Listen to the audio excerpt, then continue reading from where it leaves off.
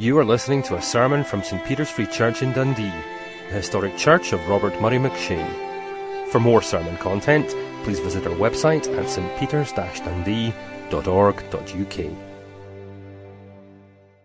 Job chapter 34 and 35. There are 40 chapters in Job, so we're getting there. For those of you who've had enough, like Job.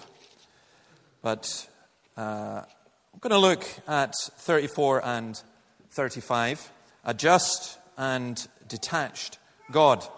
Let's read chapter 34 first of all. Then Elihu said, "Hear my words, you wise men. Listen to me, you men of learning.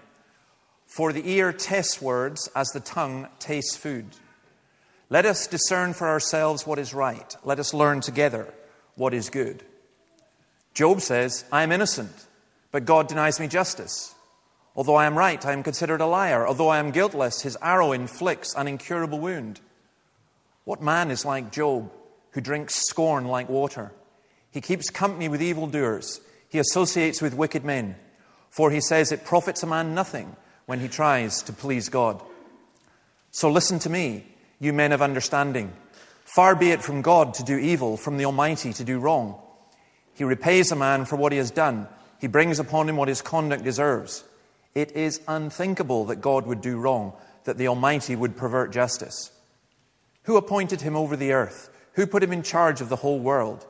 If it were his intention and he withdrew his spirit and breath, all mankind would perish together, and man would return to the dust. If you have understanding, hear this.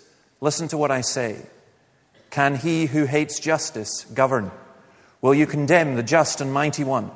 Is he not the one who says to kings, you are worthless, and to nobles, you are wicked, who shows no partiality to princes, and does not favor the rich over the poor, for they are all the work of his hands? They die in an instant, in the middle of the night. The people are shaken and they pass away. The mighty are removed without human hand. His eyes are on the ways of men. He sees their every step. There is no dark place, no deep shadow where evildoers can hide. God has no need to examine men further, that they should come before him for judgment. Without inquiry, he shatters the mighty and sets up others in their place. Because he takes note of their deeds, he overthrows them in the night, and they are crushed. He punishes them for their wickedness, where everyone can see them, because they turned from following him and had no regard for any of his ways. They caused the cry of the poor to come before him, so that he heard the cry of the needy. But if he remains silent, who can condemn him? If he hides his face, who can see him? Yet he is over man and nation alike, to keep a godless man from ruling, from laying snares for the people. Suppose a man says to God, I am guilty, but will offend no more. Teach me what I cannot see. If I've done wrong, I will not do so again. Should God then reward you on your terms when you refuse to repent? You must decide, not I. So tell me what you know.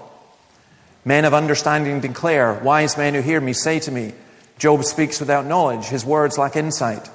Oh, that Job might be tested to the utmost for answering like a wicked man. To his sin he adds rebellion. Scornfully he claps his hands among us and multiplies his words against God. Well, so much in that is true, and yet it is a horrific chapter.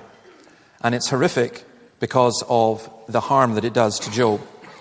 But I want to take it in a broader context. I want to think in terms of our culture and to think about equality. All of us, we live in a culture where everything, it's equality and diversity. Everything has got to be equal, and it's something that's deeply ingrained. It's something that children have from the very beginning. A child will have a sense of fairness and justice. We'll say that's not fair. But what do we mean when we say that's not fair? Let me tell you this. It means that it's not fair that we don't get what we deserve. The trouble is, we all have different ideas what we deserve. I think it's unfair that I am not paid the same as Wayne Rooney, because I do something that's far more valuable than Wayne Rooney does, and I'm far more skillful than Wayne Rooney. But I think it's not fair. And if any of you don't know who Wayne Rooney is, welcome to the mad world of Britain. I'll tell you another time. But it's unfair. There are lots and lots of things that's unfair. I think it's unfair that, Miley Cyrus actually sells records when there are lots of people who make much better music. It's unfair. We all have different ideas of what is fair and what is not fair. So what's this idea of fairness and justice? Where do we get it from? What does it mean? Well, I went through a whole load of dictionaries and came up with some of these. The quality of being just, fairness. The principle of moral rightness, equity. Conformity to moral rightness in action or attitude. Righteousness.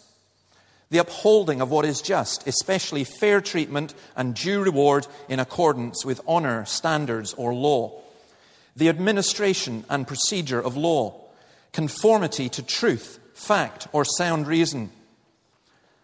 And, for example, to do justice to treat adequately, fairly, or with full appreciation. Who doesn't want that? Righteousness, being treated in accordance with the law.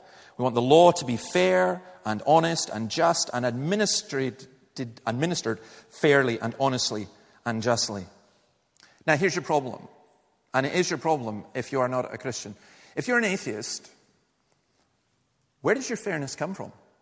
You have an enormous problem, because what do you say? You say, well, it comes from the rules that society makes. So society decides all redheads should be discriminated against. Sorry, redheads. All redheads should be wiped out. If society is that fair? No, you say that's not fair. So if it's not society, who is it then?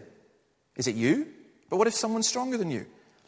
How do you have any concept or idea of fairness and justice if there is no God, if there is no absolute truth and no absolute rightness and no absolute law, but human beings just make it up as we go along because we just happen to be a collection of chemicals who've got together and involved in a particular way? Where do you get that idea of fairness from?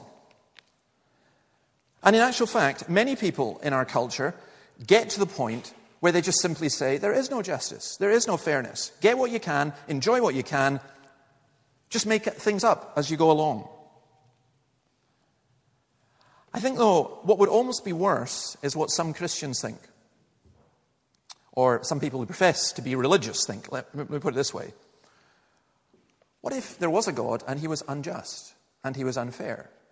What if he was capricious? So some people, for example, will read stories, particularly in the Old Testament, of the slaying of the Amalekites and going, that's not fair. Now, it's really interesting for me if an atheist says that, because I'm saying, how do you know what fair is?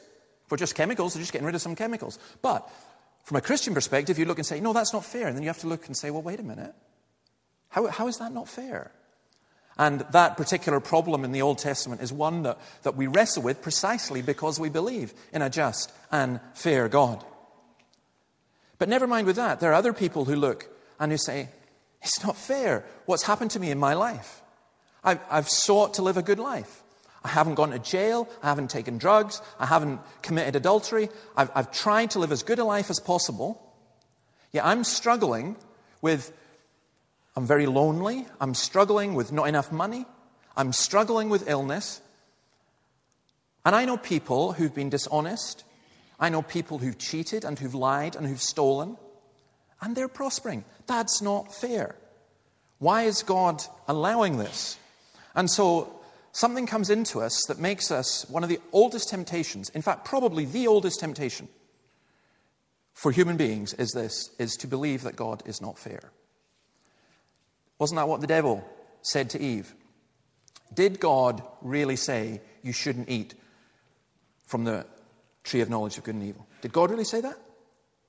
What's he saying? He's saying, that's not fair. God's not fair. God's trying to keep you from something that you deserve, that you should have. And I need to say to those of you who are Christians that temptation keeps being repeated insidiously in so many different ways. You and I are not in a position to act as the judge of God and say, well, that's not fair. So I think what we're dealing with today is hugely important to us. Now, what Elihu does is he's addressing Job's friends, he's addressing the wise men, he's quoting from Job's earlier speeches, And he's saying that because God is just, then any criticism of God is always unjust and wrong. And everyone else, of course, agrees with that. This is, in Christian terms, what you'd call a truism. He's still a little bit arrogant. You'll notice at the beginning he compares his own words to those of a gourmet chef. He's basically saying, you guys gave him McDonald's, I'm giving him MasterChef winner, and in the words that he is using. And he says, God can't do wrong. God is righteous and mighty. He doesn't show favoritism. If that wasn't true, then we would live in hell. Abraham, arguing with God about Sodom and Gomorrah, says, will not the judge of all the earth do right? Far be it from you to do wrong.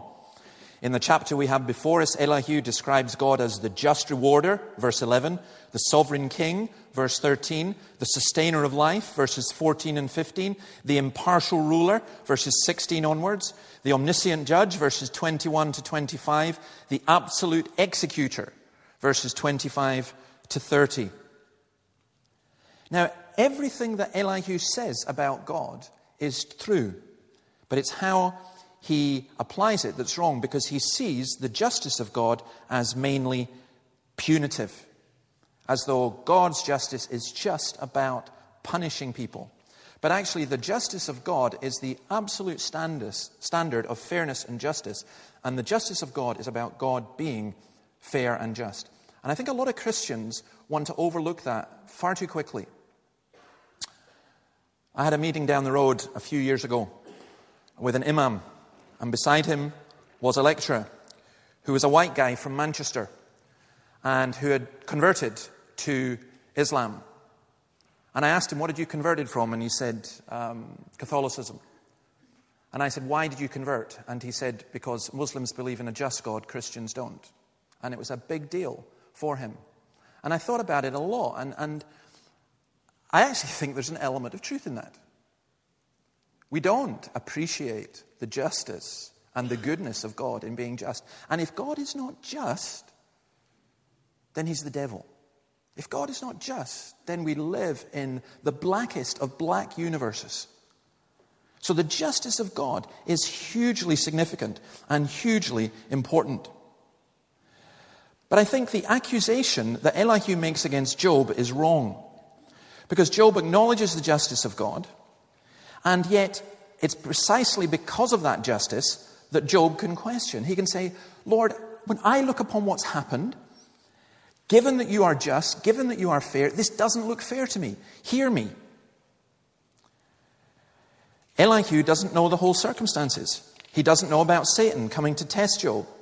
He exaggerates. Job has never ever accused God of being a liar. Elihu really needs to learn when to stop talking and when to start listening. It's like this. It's as though you need fixed in your mind. You need certain boundaries that are fixed about God. One is God can't lie. The other is God cannot be unjust. The other is that God is love. These things cannot move. They cannot change. But there are circumstances in your life which do not seem to fit within that framework. And sometimes, instead of trying to work it all out, sometimes you just have to let things go. There's a wonderful scene in Michael Moore's film Bowling for Columbine. Remember the Columbine school massacre? Where the wisest words in the whole film come from a very unlikely source, Marilyn Manson. And again, those of you who don't know Marilyn Manson, you probably don't want to know. But he's a very intelligent guy.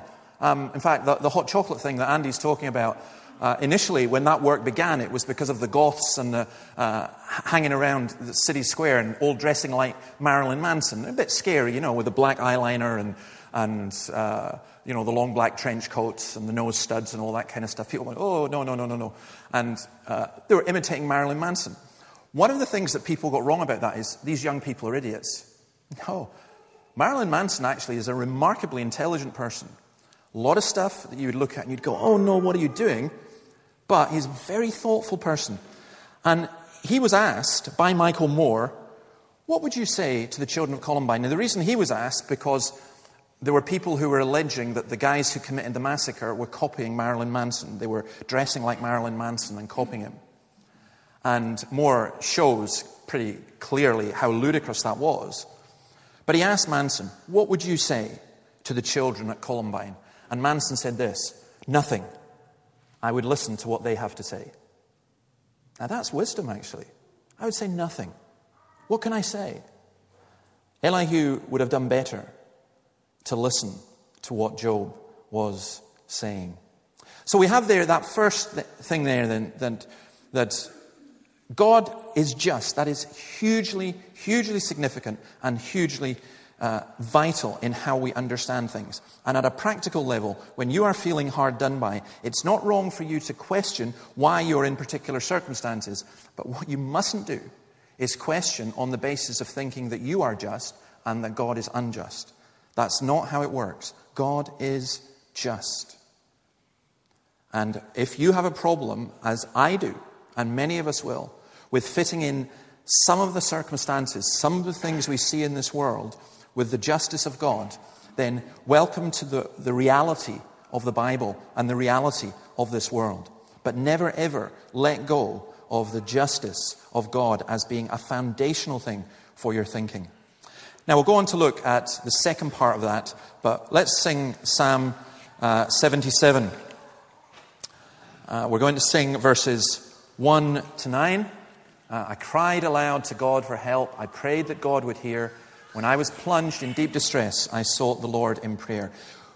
We seek God when we're in despair precisely because He is just and He is fair.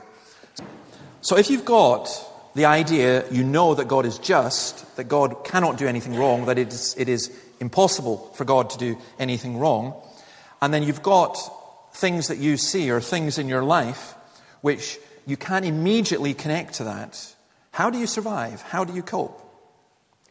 Well, we go on to read in chapter 35. Then Elihu said, "Do you think this is just? You say I will be cleared by God. Yet you ask him, what profit is it to me? And what do I gain by not sinning? I would like to reply to you and to your friends with you.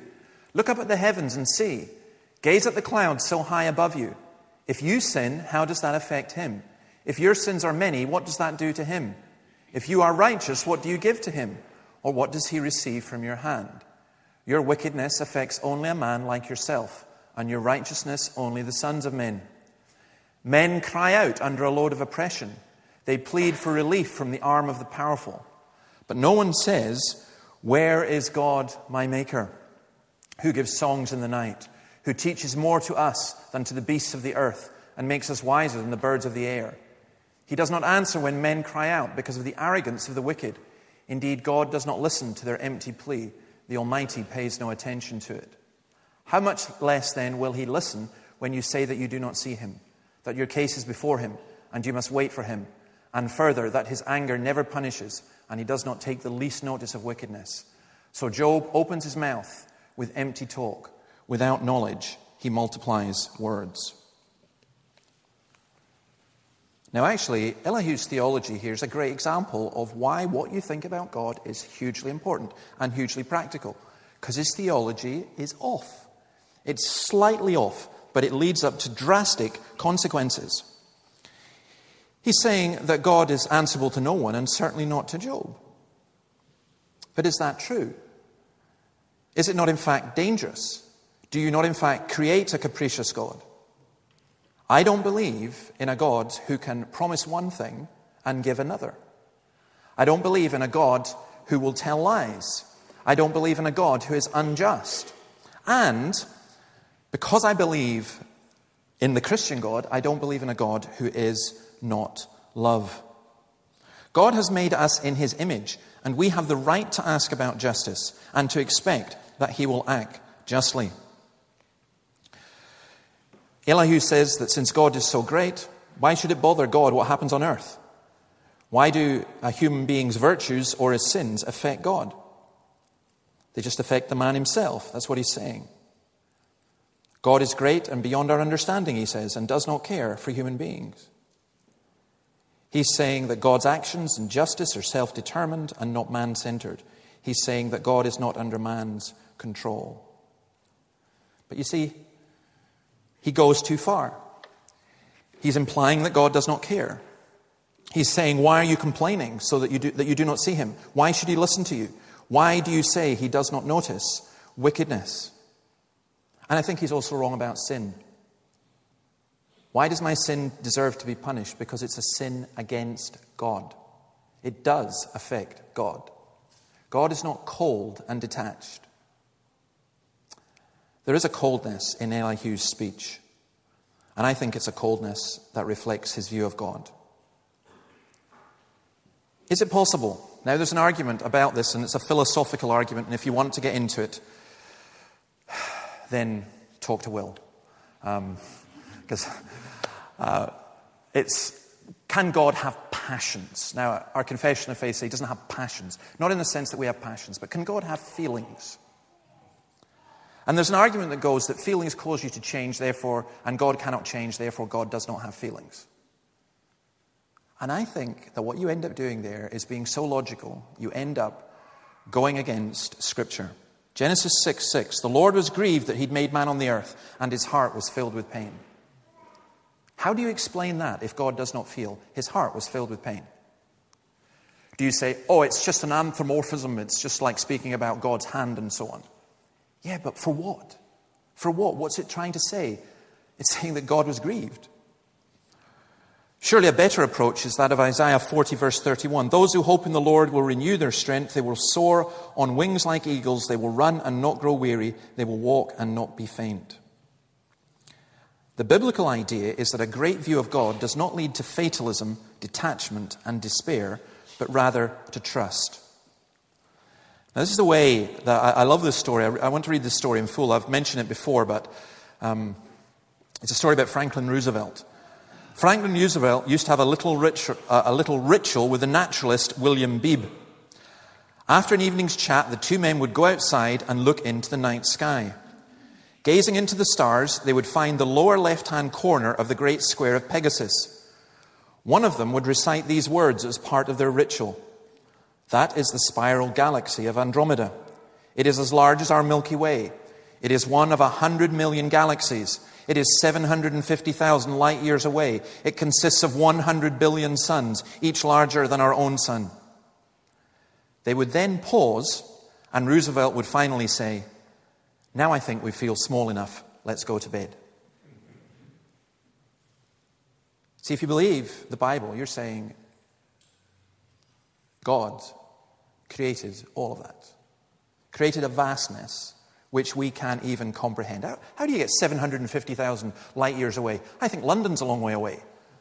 But 750,000 light years away, 100 billion suns. It's extraordinary. What do you and I matter when we're on this, as Carl Sagan says, this pale blue dot, this tiny planet in this small galaxy? What does it matter? What do we matter? How do we know that we matter? Well, we know because the God who created it all came and put on human flesh and came to us. I think this is one of the fundamental differences between Christianity and Islam. Islam does believe in a God of justice, but not a God of love. There are 99 names for Allah in the Quran. Not one of them is love. And that's a huge, huge thing. God is not an impersonal administrator of justice. And for me, that is just unbelievable. I mean, you're trying to understand the love of God and the depth of God, and we've just turned that into such a trite cliche that it's the equivalent to, the taste of Maltesers or something. I love that. I love that. I love that.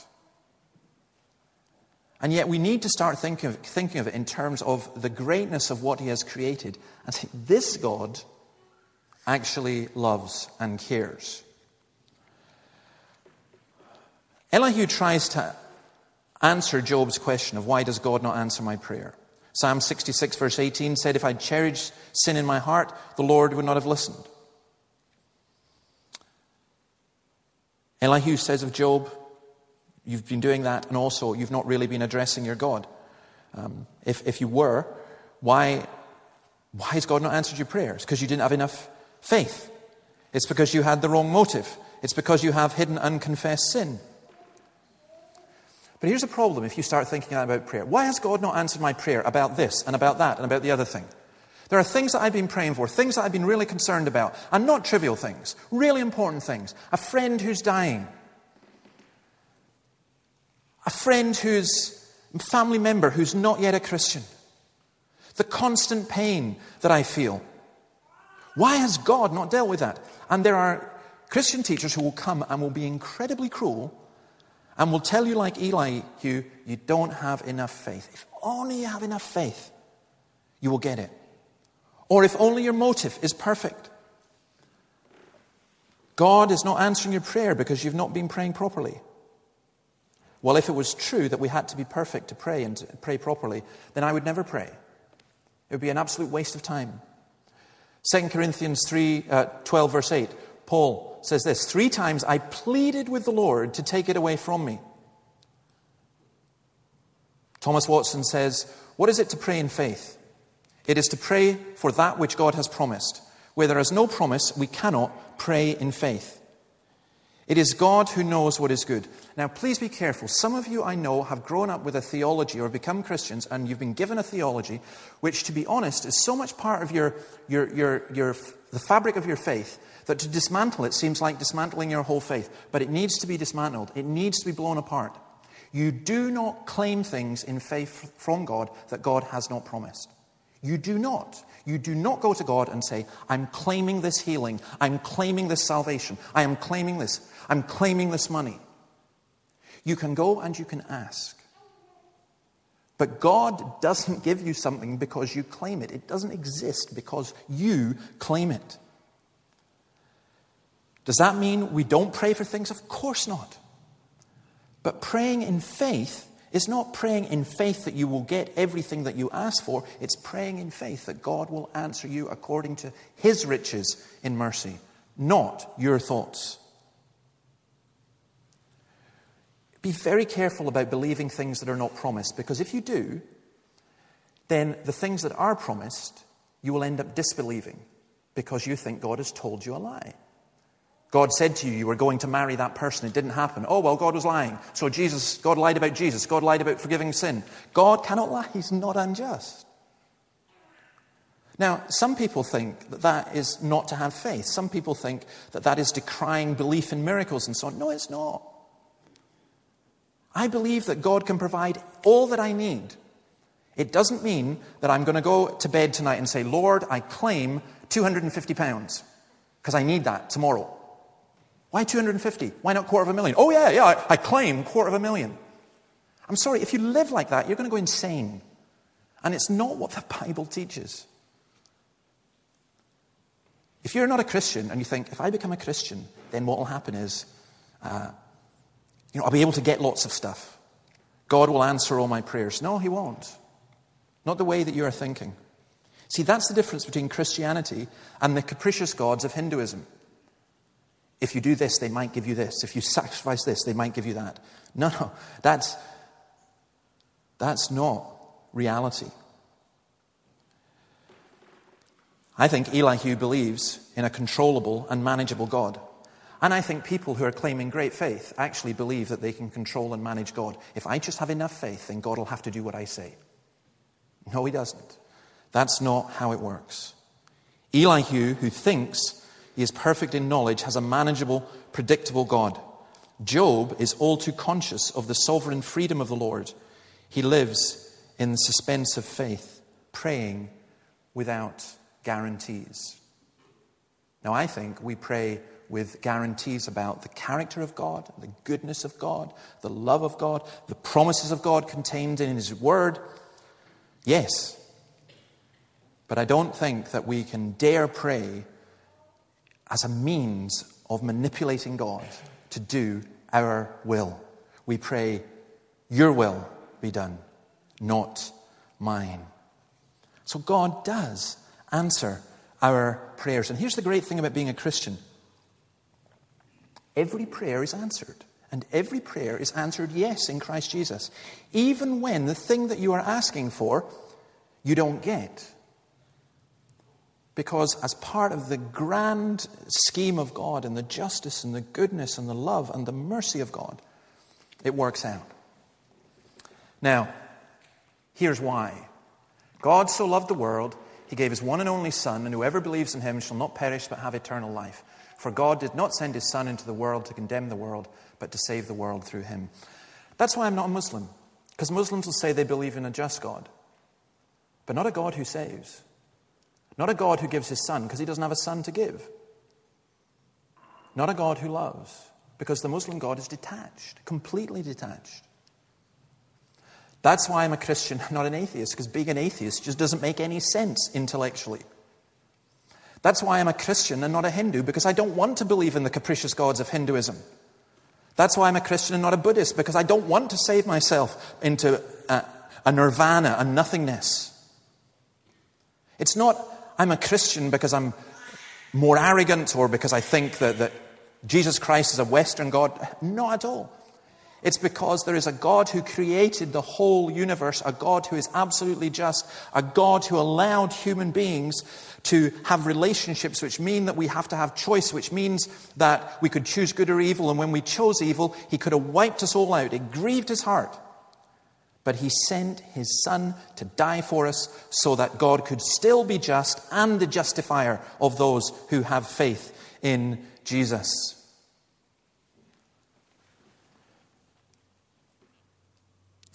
We sing sometimes, how great is our God, and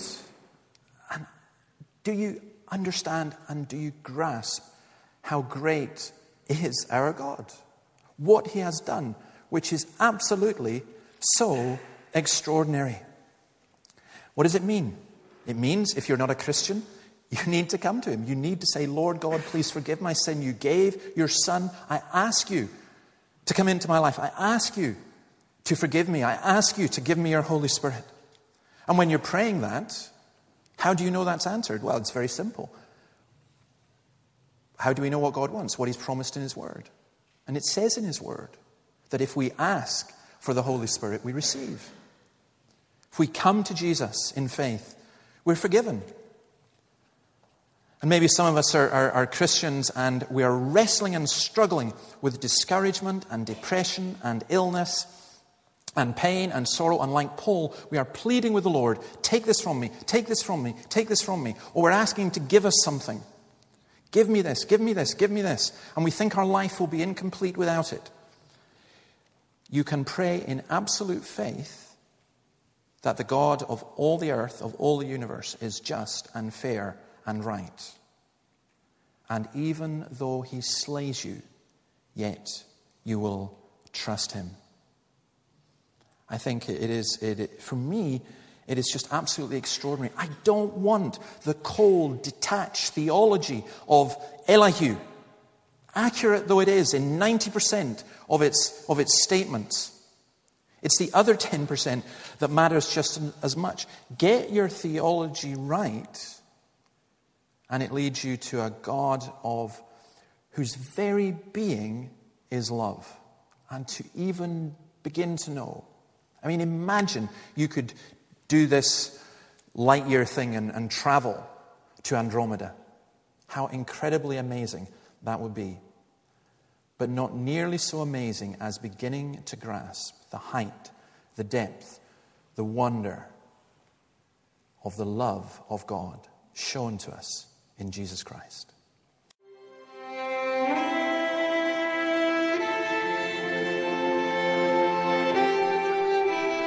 Thank you for listening to this sermon from St. Peter's Free Church in Dundee. If you found this sermon has been helpful to you, please help us to continue building up and assisting the people of God. Visit our website at stpeters-dundee.org.uk. For information and training on persuasive evangelism and how to share your faith biblically, please visit the website of Solace, the Centre for Public Christianity, at solace-cpc.org. Once again, that website address is solas-cpc.org. Thanks for listening.